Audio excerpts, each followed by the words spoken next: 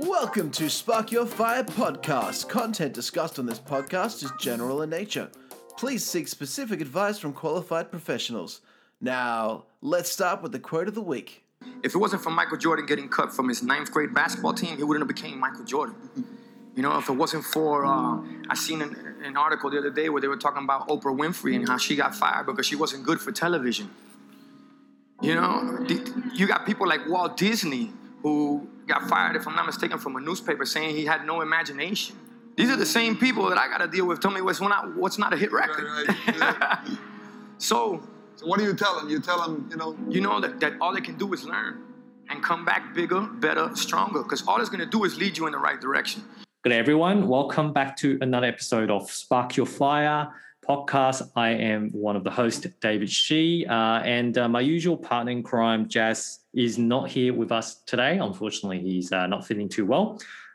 Too much Easter eggs, or that's all I can assume, over the Easter break. But so I'm flying solo today.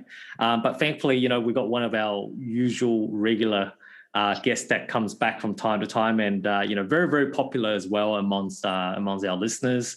So today we have Tom Rivera from Property Works Queensland back onto the show with us to give us a quick update on what's happening on the Logan ground. Tom, welcome back. Hi, David. Thanks for having me back. As always, it's been a pleasure with you. How was your Easter break? Did you do anything? Did you get flooded with all the management and all the tenant requests across Easter? No, we were just flooded with rain. More rain up here, more flooding. Really? Flash flooding? No, it's just been a steady haze for the whole Easter weekend. My understanding is it only really covered Brisbane. Anyone who managed to get away camping or up the beach was awarded with clear skies and great weather. But we had a nice Saturday night. Other than that, got a bit of work done. So not sort of an overly exciting Easter, but certainly not too bad. I heard that down south the weather was better, which is at least parts of Australia got to enjoy their I'd argue probably the best break that we get.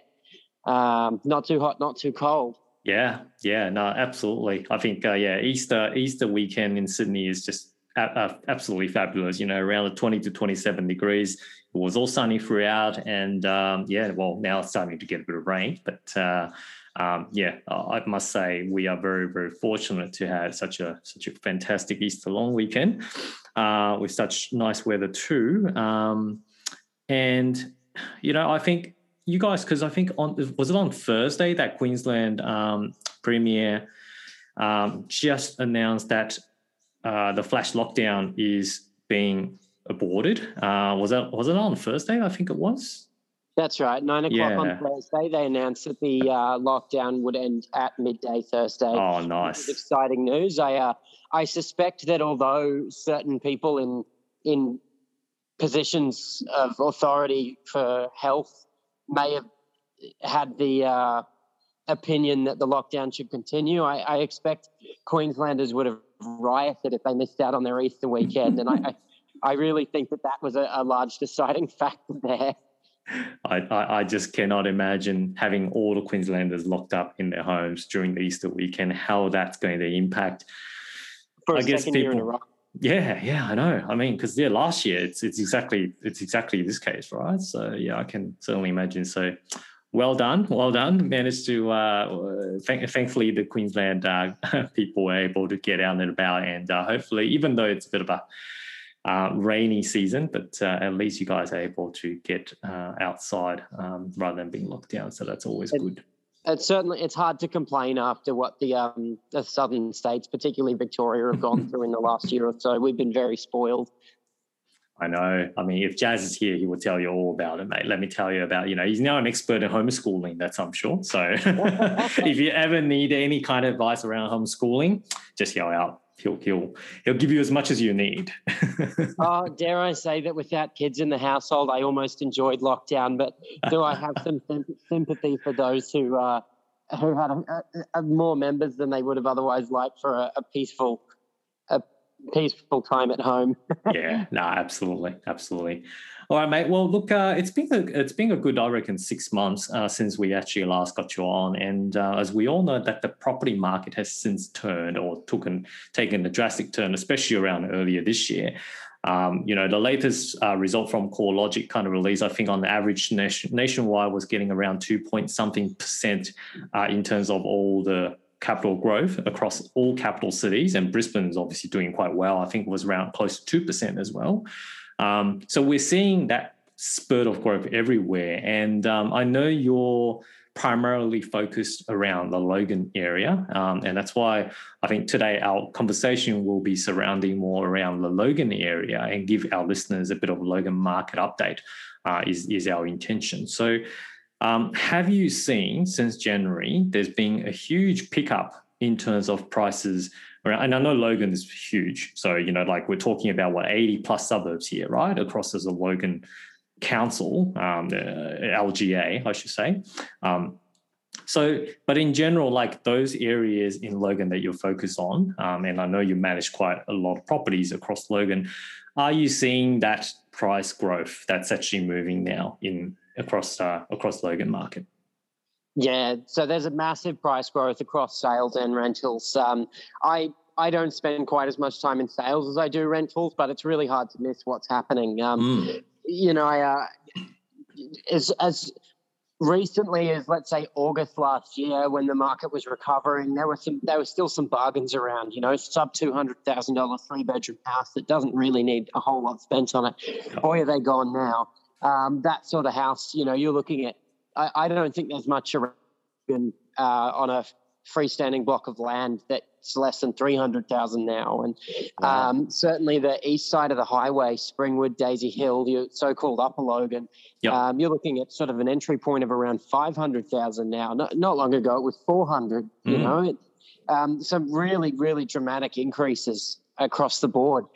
You've certainly still got your sort of units and townhouses, and you definitely haven't seen $100,000 on a 2-bedroom townhouse in Woodridge. But even then, those prices are approaching $200,000 for the first time since, let's say, 2009. So it's looking really positive across the board for sales. For rentals, we're just wild price increases. I'm in my 10th year now, and this is the first market that I could describe as having been a boom market that I've ever been involved in. So it's a learning experience. We're appraising properties for clients and saying, I've got no data to support this number, but let's give it a crack. 2 weeks later, we've got a fabulous tenant in there at $50 a week more than what it was achieving before. Wow, there you go. So, historic data from as recently as 3 months ago is now completely useless. And you're just going by touch and feel. I think a lot of agents, I'd say in my area, and I'd suggest you're probably around the country, are not taking this, not taking the opportunity to, maximize the return for their clients. And they're running around talking about hundreds of applications on these properties. But realistically, that we're still getting fabulous tenants applying at significantly higher rents than what we were achieving. And people aren't, to a degree, some people are desperate, particularly people who would struggle to rent at the best of times now are finding it doubly difficult. But most people have just understood that this is this new normal for us now. And I certainly don't know how much longer it's going to last for, but we're very much enjoying being able to give clients good news after nearly 10 years of the stagnant rents, and it's about time. Oh, look, I totally agree. And I think it's good to be able to see that both capital growth from a property price perspective as well as the rental yield is both on the rise. That's certainly an indication of a booming market. And most of the time, the capital growth increases. However, the rental yield doesn't necessarily increase in that respect. As a matter of fact, the more expensive the property is, the less the rental yield is. So it's quite good to know that both the price is going up as well as the rent is also going up at the same time, right? Which is also quite rare in Queensland terms. Absolutely. So yeah, it's great news for those people who have got properties, I guess, as an existing landlord in Queensland. But I guess there's obviously different speeds in terms of houses and townhouses, and I don't think there's apartments in Logan at this point. I think they're mainly just townhouses, are they? Like units, that's what you guys call them. There's a new set of blocks in Logan Central. There's some around Beenleigh that is zoned and developed for it, but it is largely semi-detached townhouses. That's what I thought. It's very much an 80s product. There was an explosion of sort of unit complexes, you'd call them, in the 80s and the early 90s, and now they're all sitting around, mostly investment properties. And so with houses, that's probably what we're seeing at the moment. Is the house price growths are the one that's currently getting pushed up very, very quickly, right? Absolutely. Like let's say, for example, so you did mention earlier that there's literally no houses or standalone house, detached houses sitting on a block of land that's under $300,000. Does that include the likes of Logan Central, Woodridge, Kingston, the ones that we always had stigma with before? Yep. And even recently, a really tidy, nothing left to do 4-bedroom house in Eagleby for well under sub 350 was probably the best buy that I've seen in 3 months. And a year ago, you would have thought that was a good buy at 300. And now you're looking at it going, oh, geez, that wouldn't be so bad at 350. And in a lot of cases, we're adjusting our expectations up by $50,000. Yeah, wow. Anything modern in 4 bedrooms in these newer development areas, with the exception of Yarrabilba. So you're talking Park Ridge, Logan Reserve, Waterford, Homeview. Those sorts of properties were, if you were lucky, just pre-COVID, a sub 350 option for something that yielded well, attracted good quality tenants, and didn't need a lot of work. And now you won't find one for under 400,000. Wow, and that's in such a short amount of time. Are you really seeing the price growth just around the last 3 months, or have you started seeing this late last year? I'd say in the last 3 months. Late last year, things were looking positive, but since January, things have been rocketing upwards. So we saw the turnaround around August. People coming out of the woodworks. Rentals were getting easier to rent, but we weren't looking at big jumps. And there was still a couple of those bargains out there. It was definitely since January that things just let loose. Accelerated, right? Like taking it to the next level. I'm not expecting that you know this, but are you seeing more owner occupiers now kind of starting to get into the Logan market, especially the low end? That's a good question. From around August to December, the salespeople were all saying the same thing. There were no investors in the market. It was all owner occupiers.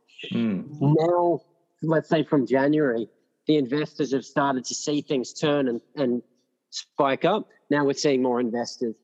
Personally, I've had more more existing clients and new clients buying in the last 2 months than I did in, let's say, the entire of last year. Wow. It's a bit of a cheat of a statement to make because of COVID, but I can give you an idea of people are jumping in there.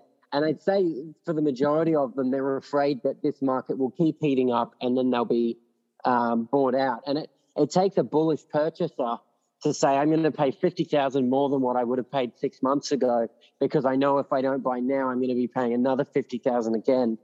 And I'm quite a fence sitter. I think if I was buying, I'd be struggling to make the decision. But I think those clients are going to be doing really well out of it if this keeps rolling along and going up and up. So it sounds like there's a bit of fear of missing out, FOMO on the ground as well, with the fact that both owner-occupier and investors competing for properties.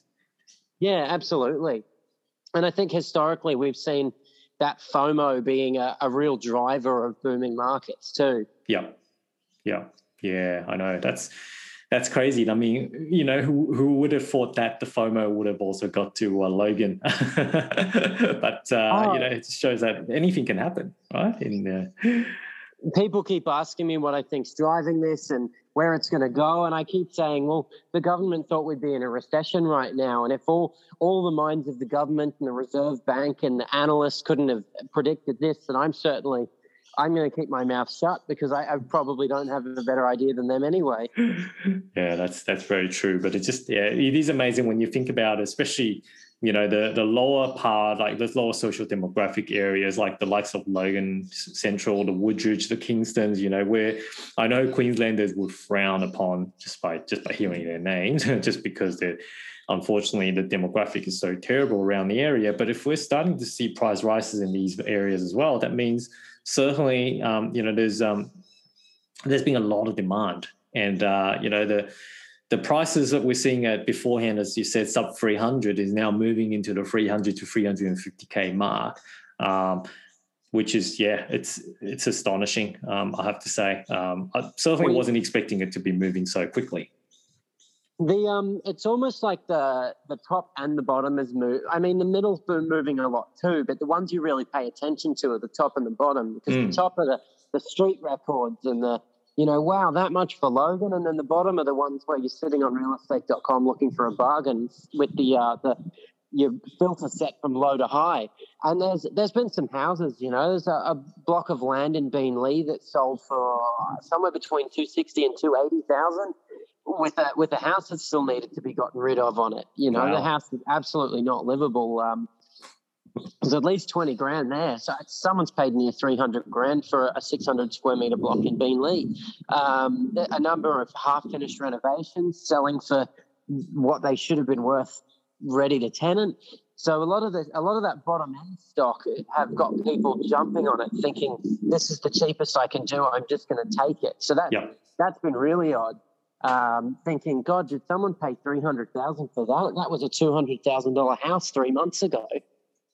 Not potentially to that degree, but something in Logan Central that needs a thorough renovation for $300,000 is almost mind blowing. Yeah, that's amazing, I have to say. But it's good because I think that's actually, strictly speaking, that's what happened during the last Sydney cycle for Mount Druitt as well, if I can use Sydney as a bit of comparison. I think Mount Druitt was also even lower than Logan, price even lower than Logan around that point in time, maybe the high 200s as well, and it boomed all the way to about 500. Not to say that Logan will do the same, but it's certainly positive to be able to see price movements in Queensland, which most of the investors, including myself, have been longing for the area. So definitely good news. But that raises a good point. Let's say, for example, those investors who try to get into the market now, what sort of areas would you actually consider in the current market that's kind of like that's still worthwhile having investors to think about? Because traditionally, the idea is for people to pick up a bargain in Logan with a really decent rental yield. But if we're now seeing that the price movement is starting to happen, does that mean the areas that used to present good yield opportunities has now changed and shifted? Have you got any recommendations on any areas? I'd say that the proportion of improvement in the market is it's proportionate to how it was before. So the premium areas that were always a little expensive and provided poorer yields but better capital growth prospects, Springwood, for example, have improved more than something like Crestmead, which was a more balanced option with a better yield. Yes. Sales-wise. So your areas which were better yield options before probably still are, and the areas that were better capital growth options before probably still are. For that reason, I've had some clients recently find some great properties in Eagleby, Crestmead, Waterford. We found it wasn't so much searching for a particular style of property or suburb, it was just finding the right buy from someone who potentially didn't have a great real estate agent, who was up to date with how well things are going, or they needed to sell desperately and the agent might not have, just someone that typical below market purchase. Okay. And it's funny now because of the way things are going, below market may be higher than what you were expecting it to be. It's just not as high as it really could be. And that's where you get those really bullish clients who are on the ball and just say, that's the property, I'll take it. Yeah, right. And I haven't really been getting much in the way of those I know we talked previously about really high yield assets built in below. Yes. The ones you can buy for under 300 grand and rent out for 450 a week. Haven't seen much of that. It's mostly been sort of traditional Logan three bed 80s builds on 6 to 800 square meters. Yeah. Oh, you've got the high set weatherboard clad ones as well, but mostly sort of your low set bricks, which is very typical Logan build. Crestmead, Marsden, Browns Plains, Bethania, even Beenleigh to a degree. So with those high sets, how much are they fetching now? Are they fetching, like, let's say, for example, they used to fetch around the 350K mark. Will they be pushing around the 400 or 450 just from a numbers comparison purposes? Let's say assume that's all done up. So dual living, downstairs not legal height, but you still can use it as a rumpers area. How much will they be fetching for now? It's funny when you say done up, because those properties are my favourite example of buildings that are poorly renovated and blatantly poorly renovated in a way that you can tell that someone who'd never painted in their life painted it. It looks like it would if I tried to renovate something. That's the vast majority of them. And it's generally because someone has just jumped in as cheaply as possible to chase a high yield because someone said, if you renovate this, you'll get this much rent. Yeah. Those ones don't sell for as much as ones that say would be owner occupied and therefore the work done nicely. Okay. For example, I've got a couple in Woodridge that are very, very similar. One of them rents for $75 a week more because it's a much higher quality property despite offering on a piece of paper a very similar level of features. I've seen a couple of those selling off yield alone in mid-fours in areas that mid-fours really weren't achievable recently. And I won't give too much away on that because I'm not sure whether that may have settled yet, but fair enough. If someone's got a great yield, even with the elevated price, people just seem to be jumping on it. And I think it's partly because money's so cheap at the moment, right? So, when people do their calculations, if you can get a gross rental return of even at 6%, which traditionally is acceptable in Logan, you can beat that. But nowadays, you're probably looking more towards a 5 or 6% gross rental return. And then in that case, they crunch the numbers because of the interest rates low. Therefore, it still works out to be relatively same. You still get money in your pocket at the end of the day. So that might be absolutely. The reason why people go, look, you know what, I can still afford to pay a little bit more, just because I want to make sure that this is still a feasible investment option. I can still get a good return out of it. So, okay, no, that's interesting.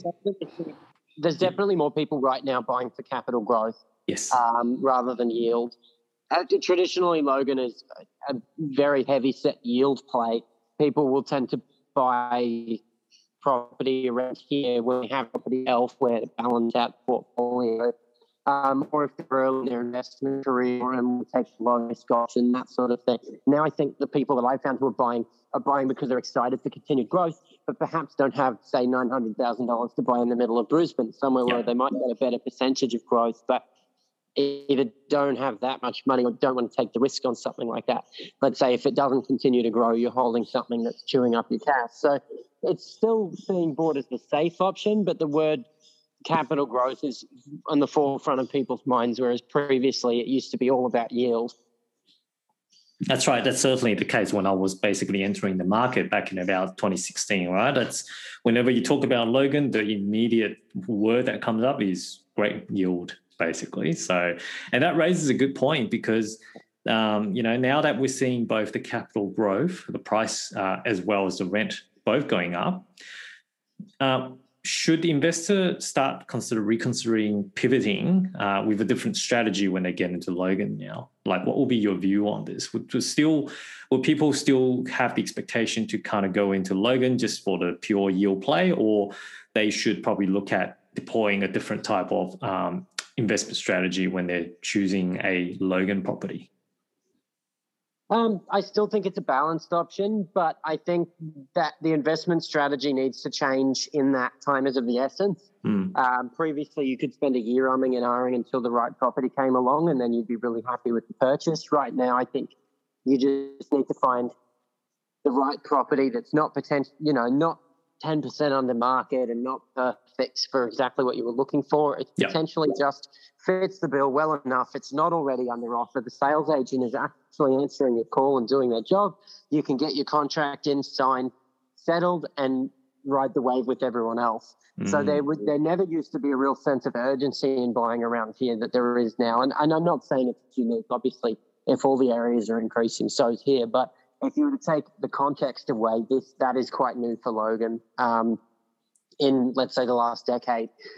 So it's not so much that your strategy would be changing. And I guess your yield, the rents are going up with the price, but I'd say that the price so far has probably outstripped the rent, not by a dramatic amount, but by enough that the yield makes a little bit less sense.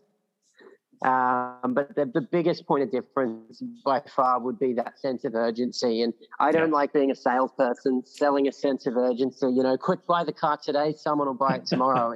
It's not so much that, but it really does seem to be the case now. A number of friends and family and clients have been buying recently, and if you scroll through, everything's under offer. You call something that's not under offer, the agent hasn't updated it yet. It is actually under offer. They just didn't press the button. It's infuriating.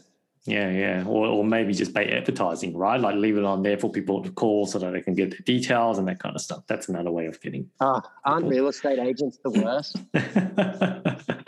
And knowing you, like I know you're not the type of person who would be making that kind of statement. So, if you are to say that, people need to jump in and they need to jump in quickly, then definitely, from what you're seeing on the ground, it is moving. I think that's why you're making that kind of statement to say for investors, as you said beforehand, they used to be able to sit back and just pick and choose and take time to do their due diligence. Now the whole capital cities and the whole mantra on property market has changed significantly, and I think I mentioned this with John Camino the other day on our Friday wrap as well, in terms of what you should be doing and how do you able to succeed in terms of getting a property in the current booming market. So there's a few nice principles which we touched on during that call. So for anyone who's interested, feel free to check that out. But I guess from a strategic perspective in terms of the asset selection, so how we used to, and this could be biased because back in 2016 or 2015, 2016 period, I think the HiSET was the favorite for Logan.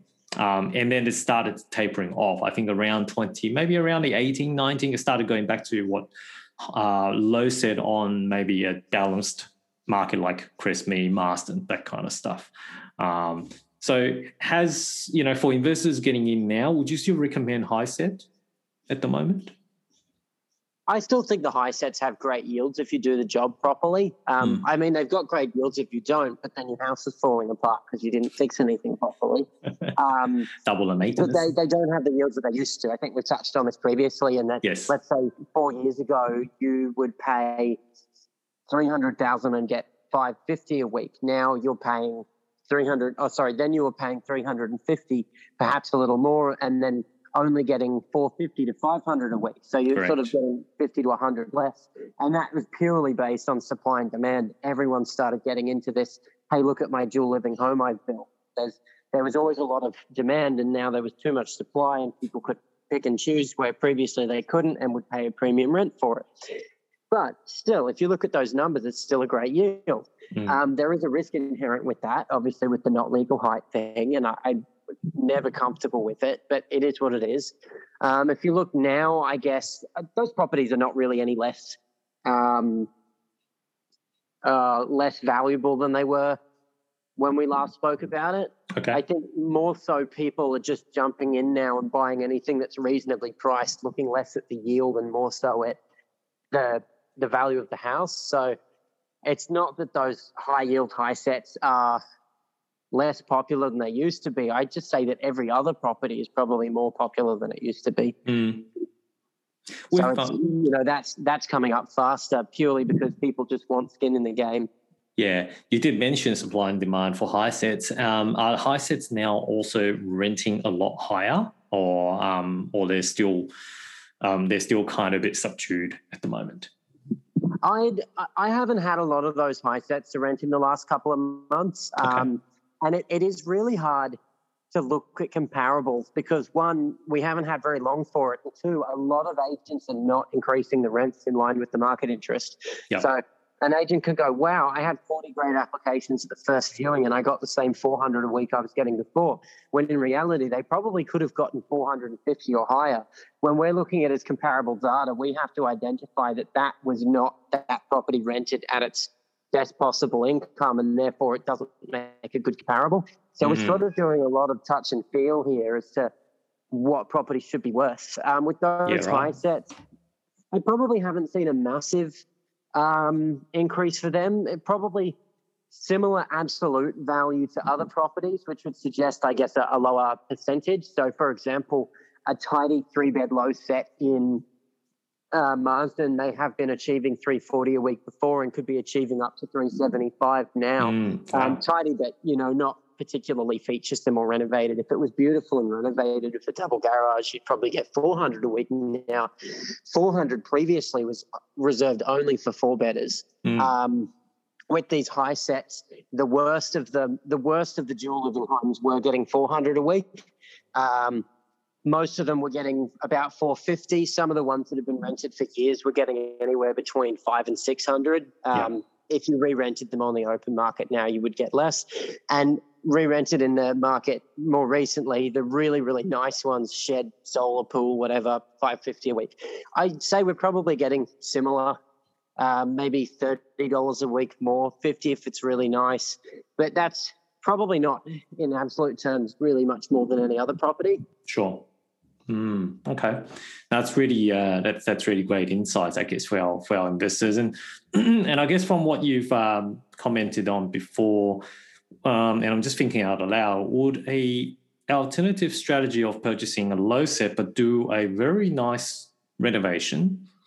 Well, I wouldn't say, obviously, got to be careful not to overcapitalize, but at least decent quality renovations, not cutting corners, that kind of stuff, would be a good strategy to basically add value and be able to fetch a nice rental yield, even for a low set in the current environment. Would that be one of your recommendations for investors? Yeah, absolutely. I mean, if you can snag a cheap 4-bedroom, go for it. But if you a 3-bedders now, let's talk an old 3-bedroom in early 90s condition, beige on cream, brown carpets, etc. Nothing necessarily wrong with it, but it's dated. You could do the floors, paint, window coverings. If you add some bits and pieces because you've just bought the property, things like window rollers, your well certificate, there's some leaking taps. You've spent about $10,000 by that stage.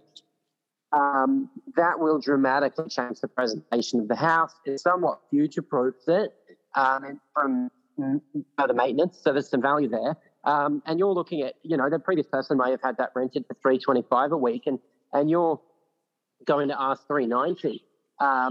Couple of other things you can do is the old batten fitting lights are getting a bit tired looking these days. Well, you've got someone in there painting, get an electrician to put $30 recessed downlights in each room. Modern looking fan lights. That only costs $2,000 or $3,000. I say only, but it dramatically improves the presentation of the house. And again, LED, the quality LED light fittings never fail, and the battens that are all 30 years old now are all dying anyway. So you're updating the house, you're future-proofing yourself from maintenance, you're getting significantly more rent to a better quality of tenants as well. Yeah, true. Some of it I can give you a number for and say this will achieve this much more rent and this much less vacancy, but some of those benefits are also less harder to put a number on. And anything I really like, anything that's sort of a low set brick, effectively 90s onwards builds are always really popular and really easy to modernize. If you've got sort of a 70s or 80s asbestos clad fibro home, it's not easy to modernize. Houses these days look different when we build them brand new. They're not high set cladded rectangles anymore. But something built in the early 90s with an old laminate bench top and some, you can tell it's dated. It's not that hard to update. You've still got the low set brick house with the same pitch roof, a little bit of gable, a roller door, similar modern layouts. It's all, if you're lucky, you might have an ensuite. It's all still in a modern style of construction. It's just the cosmetic stuff, which is the easy stuff to fix, is potentially dated. Yeah. You may need to change a vanity by the time it's 30 years old, but the bathroom largely will still be modern configuration. You can change handles on the kitchen doors instead of the whole lot in a lot of cases, because it's all still in reasonable condition and modern enough. So there's not really any deep bones to change to make it look like it could have been built in the last 5 years as opposed to 30 years ago. Yeah, it's all cosmetic changes, and I think that's what you're going to be able to win, either increasing rent and increasing value potentially at the same time. When you get the bank to come out and do a valuation due to the presentation, they'll probably look at comparing it to some of the newer builds. Well, not the newer builds, sorry, the one that's been nicely renovated, I should say, and therefore have fetched a higher price as well. So. Well, certainly, if you've managed to find yourself a 4-bedroom home from that period, and they do exist, a lot of them still only have 1 bathroom and a single garage, but the 4-bedroom will put you close on a really good point there. That may put you in for a valuer where they'll compare that house to things that were built in the last 5 to 10 years. Yeah. Which, if you're looking to release equity, could be a great idea. I don't think a lot of people build 3-bedders these days. So if you did have a 3-bedroom home, you'd maybe struggle to get put in the same classroom. But the 4-bedders, I can't see why they wouldn't do that, especially in an area like Crestmead, neighbouring with Park Ridge with a lot of new development. That's probably not a bad idea at all. Really good points, and I think that's great insights, Tom. Mindful of the time, and we can chat Logan all day, of course, like always. I think there's been a important news in relation to Queensland legislation changes as well, which I just thought, whilst we've got you here, could you give us a quick update about this new smoke alarm legislation that's just been recently introduced in Queensland? Okay, so 2016 legislation was implemented with a new standard of smoke alarm install in Queensland properties. Mm-hmm. As opposed previously, a simple battery alarm could be screwed up into a hallway, and that would be your smoke alarm requirements completed. Yes. Now, so all brand new builds by the end of 2016 needed to be compliant, all rental properties by 2021. And then I think 25 and 28 from memory for sale properties, and then all properties. It's similar to how they brought in pool fencing from memory. So you effectively now, the alarms need to meet a new standard. They need to interconnect wirelessly or wired. They need to either be hardwired or have a sealed 10-year lithium battery. For reference, most of the providers are going with the wireless sealed battery options because they're easier to install, even though they cost more to buy new. That is, some electricians will advise that that's not okay. And certainly my understanding is the spirit of the legislation was that the wireless ones were only intended to be used where it was not practical to wire them. But I've had some very big and qualified voices tell me that it is perfectly permissible to have wireless alarms throughout, regardless of the construction of the property. So let's say a modern 4-bed house with a big roof cavity and plastered ceilings, that there'd be no barrier to hardwiring them. It is still permissible to have wireless alarms. The actual locations of them, largely in the bedrooms and in the junctions outside the bedrooms and on each floor that has living spaces. If someone is yelling up and down that that's wrong, please forgive me. It's more complicated than it used to be. But generally, your average 3-bedroom home may have used to have needed 1 alarm, usually needs about 5 now. Big difference there. They're all interconnected. It adds a whole bunch of... Obviously, the new alarms are more complex and expensive. When you have 5 times the alarms in the house, you then have 5 times the fail rates and people calling saying my alarms are beeping. So the quality of the alarm becomes more important. Brooks alarms were the first to market and largely considered to be the best quality. A lot of people are liking the Clipsal alarms because they're a known brand name. Interestingly, Clipsal hardwired are really cheap, but the wireless ones aren't. Strangely, other ones like Emerald Planet, it's a more similar price.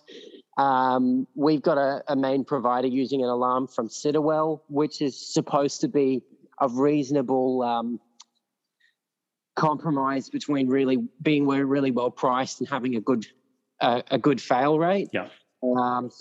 So much more to think about as a property manager that we used to really not have to put any thought into at all. The important thing for clients to know, your average 3-bedroom house should cost between, let's say, $550 to $650. If you're being charged $800 to $1,000 for it and you're not getting Brooks alarms, it's too much. I would, for those who value quality, I would pay more for Brooks, but I wouldn't press upon my clients to do that. That way I would leave the choice up to them. Personally, we've gone with a cheaper alarm option that still has an exceptional warranty.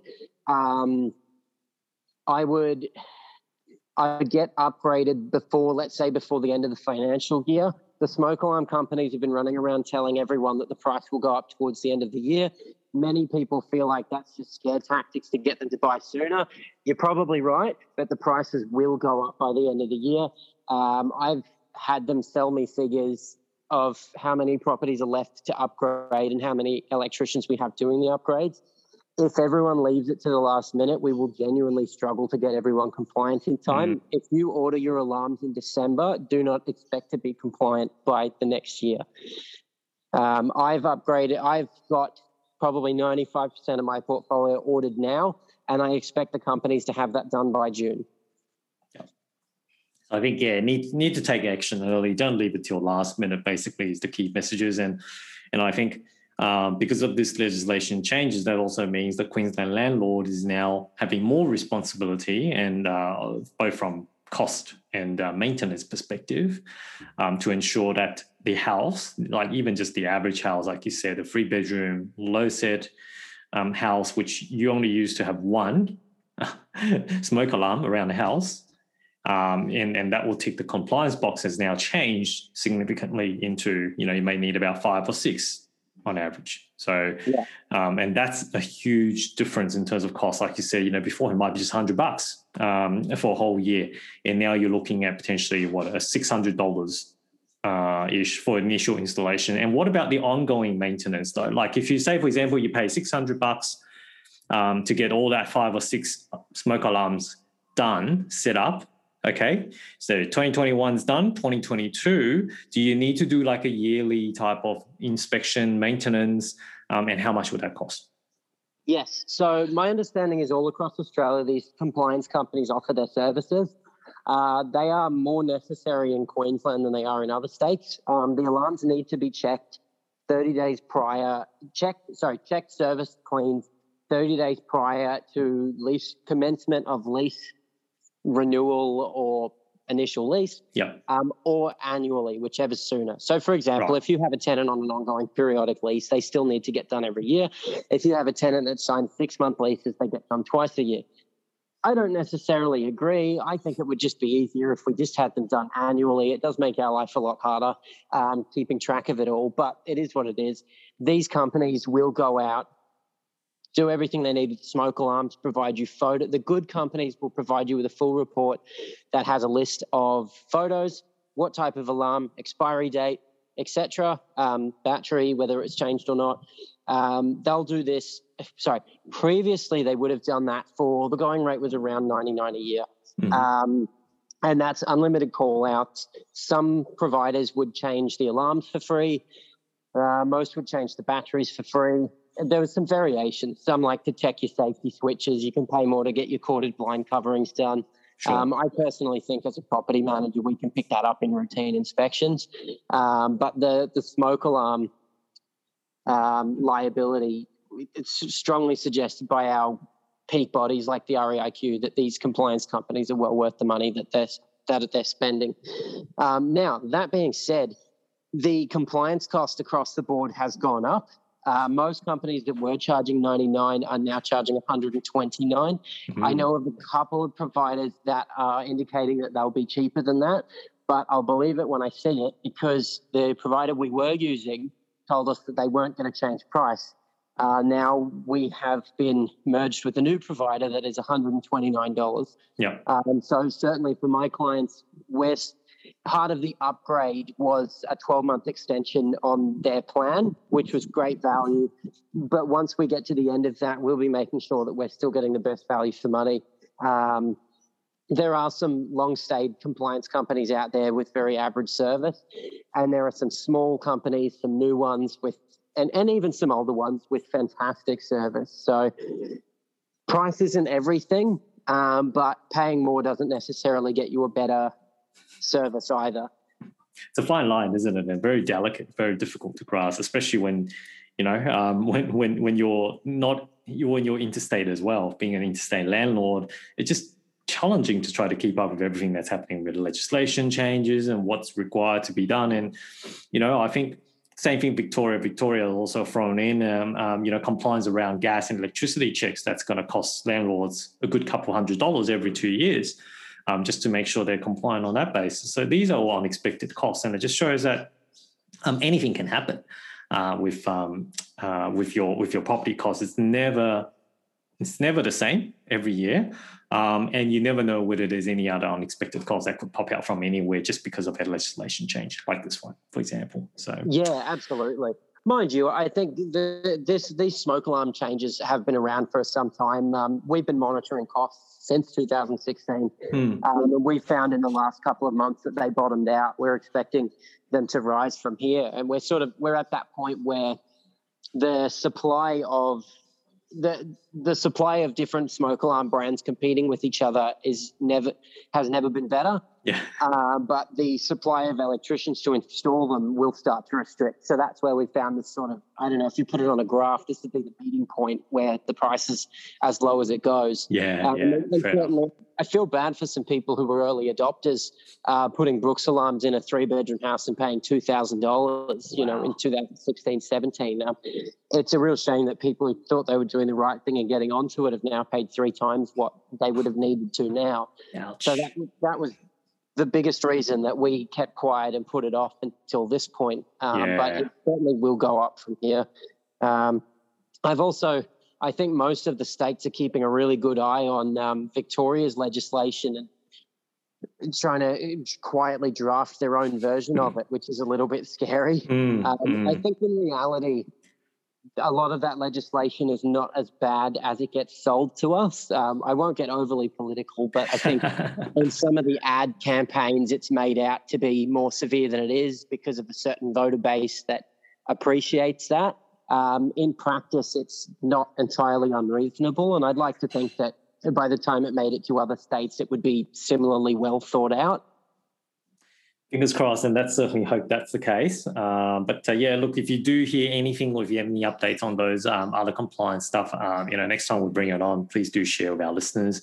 We are obviously a lot of our listeners are Queensland landlords, so anything that is upcoming that could impact and make the cost even higher, I'm sure everyone would appreciate giving a bit of heads up on that. So, all right, well. Yeah, look, I'm mindful of the time. Thank you, Tom. I know you already spent a good chunk of time with us. Is there anything else you'd like to add to our conversation today? No, I think we've covered about everything. Logan's looking exceptionally. Oh, actually, the whole of Southeast Queensland's looking exceptionally positive. Get your smoke alarms upgraded, and that's about it for us up here. Yeah, nice. And thank you, Tom. Look, you've been very generous with your time today to share with us about Logan updates in depth, and also given us a very detailed rundown on the smoke alarm legislation that's been happening. So hopefully that helps our listeners and landlords, our Queensland landlords, who probably will need to look at taking action sooner than later. If you guys got any questions about the contents that we covered today, just drop us an email. sparkyourfirepodcast@gmail.com, or got any questions with Tom, feel free to send it to the same email address. We'll make sure we forward it on to Tom so that they can get replied and reviewed. Other than that, thank you, Tom, and we'll look forward to see you guys again in another episode of Spark Your Fire. Cool. Thanks so much, David. Thanks for inviting me on. Talk to you soon. Cheers, mate.